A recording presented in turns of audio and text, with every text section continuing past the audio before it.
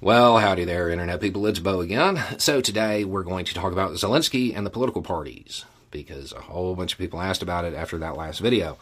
I would like to point out I don't watch Tucker Carlson. I had no idea that was at the beginning of the segment. Okay, so we'll go through it. If you don't know what happened, Zelensky and the National Security Council in Ukraine suspended 11 political parties in Ukraine.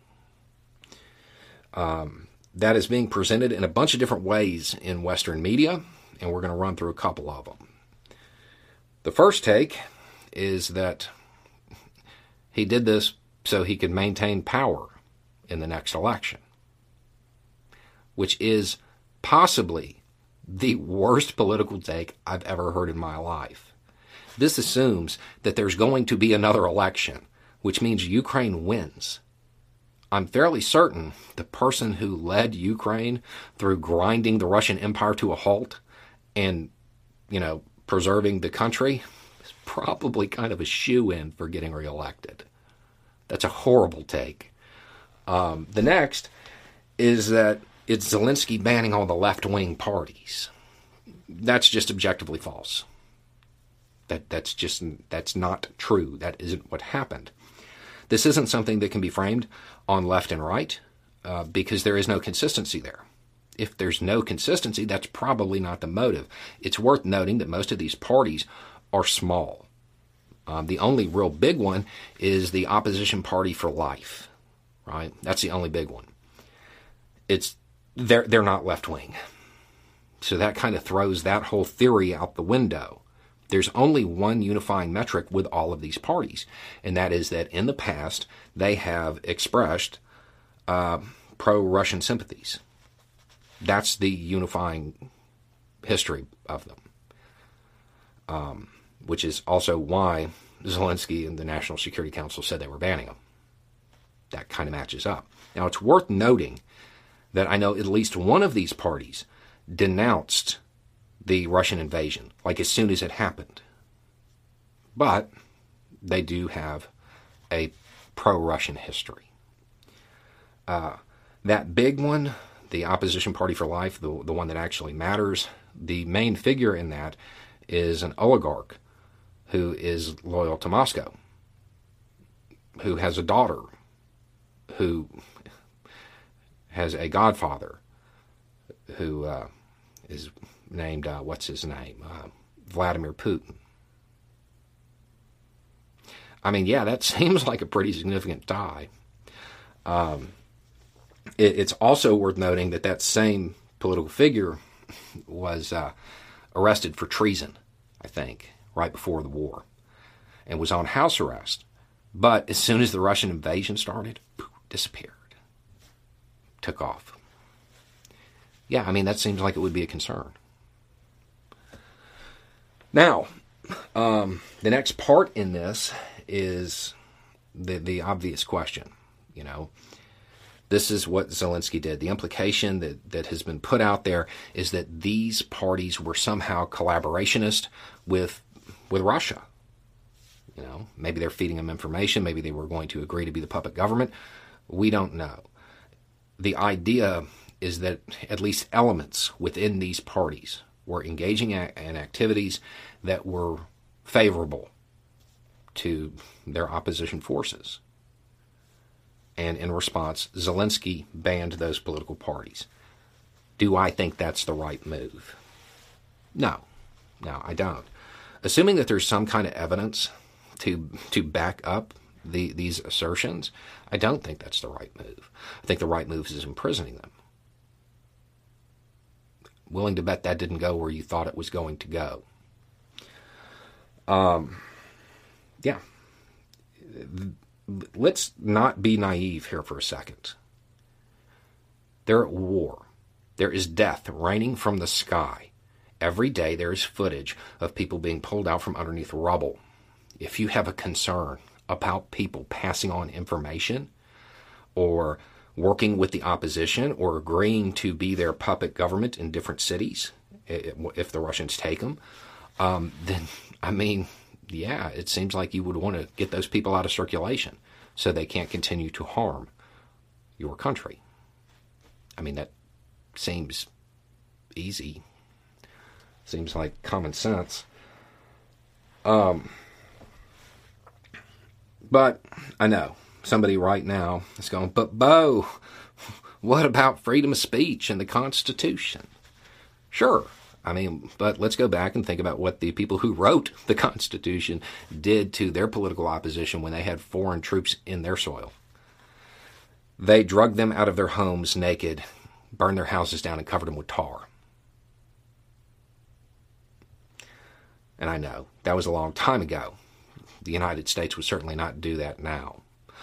What did the U.S. do the last time it was under actual threat of having foreign troops on its home soil?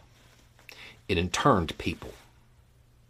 Not based on any political party that they belonged to, not based on anything they had a choice in, just based on color. But I know, that was a long time ago too. We wouldn't do that today. We're more civilized, right? Are we? Or have we just gotten better at it? Because I'm pretty sure we probably just send undercover agents into mosques, like we did. Stop being naive. It's a war. It's a war. Wars are bad. Bad things happen. I had somebody send me a message that said they understand why I'm using this framing device and bringing it back to the U.S. constantly, but that it's not working, that I need to be more clear about what I'm saying. So when y'all make comments down below, I can click on your little picture and I can read the comments that you've put out in the past, and I've noticed a very interesting trend. Most, not all, but most of those who are very concerned about some of these activities in Ukraine, they're the people that 2 years ago or a year ago were talking about the glorious revolution, saying they were ready for civil war and when the time comes and all of that stuff. Take a good, hard look at Ukraine, because that's what it would be like, only worse. Because it's not like there would be a shortage of arms or ammunition in the United States. Maybe it's time to drop that rhetoric.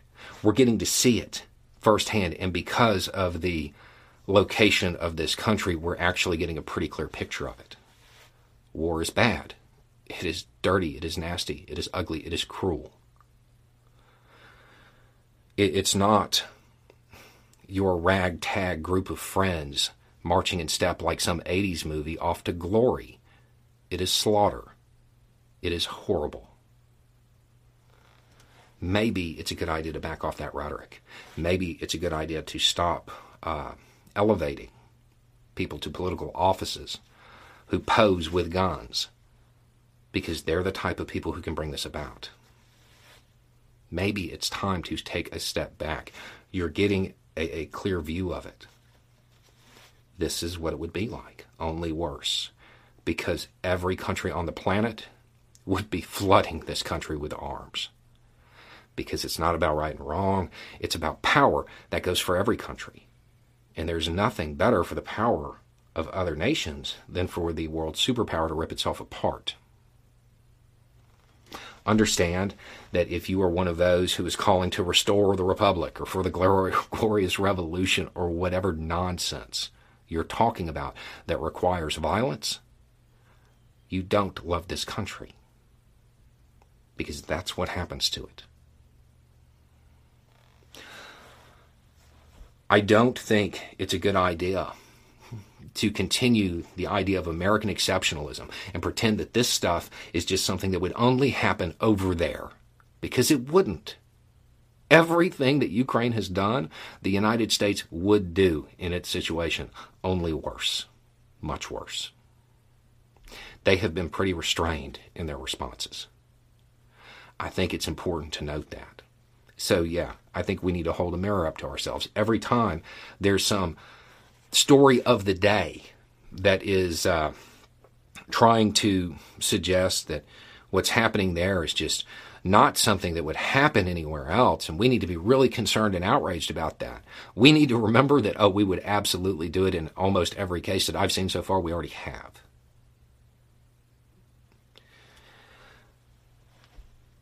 Refusing to face the reality of this.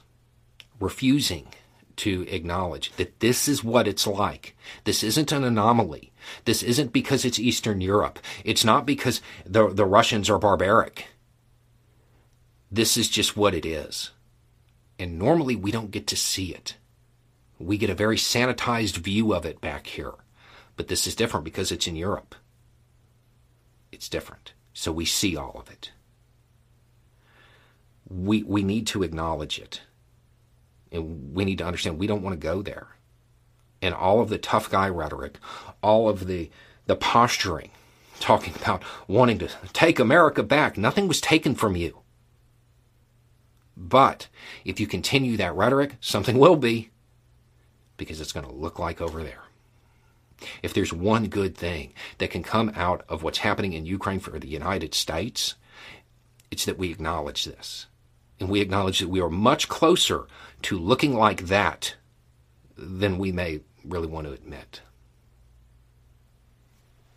Anyway, it's just a thought. Y'all have a good day.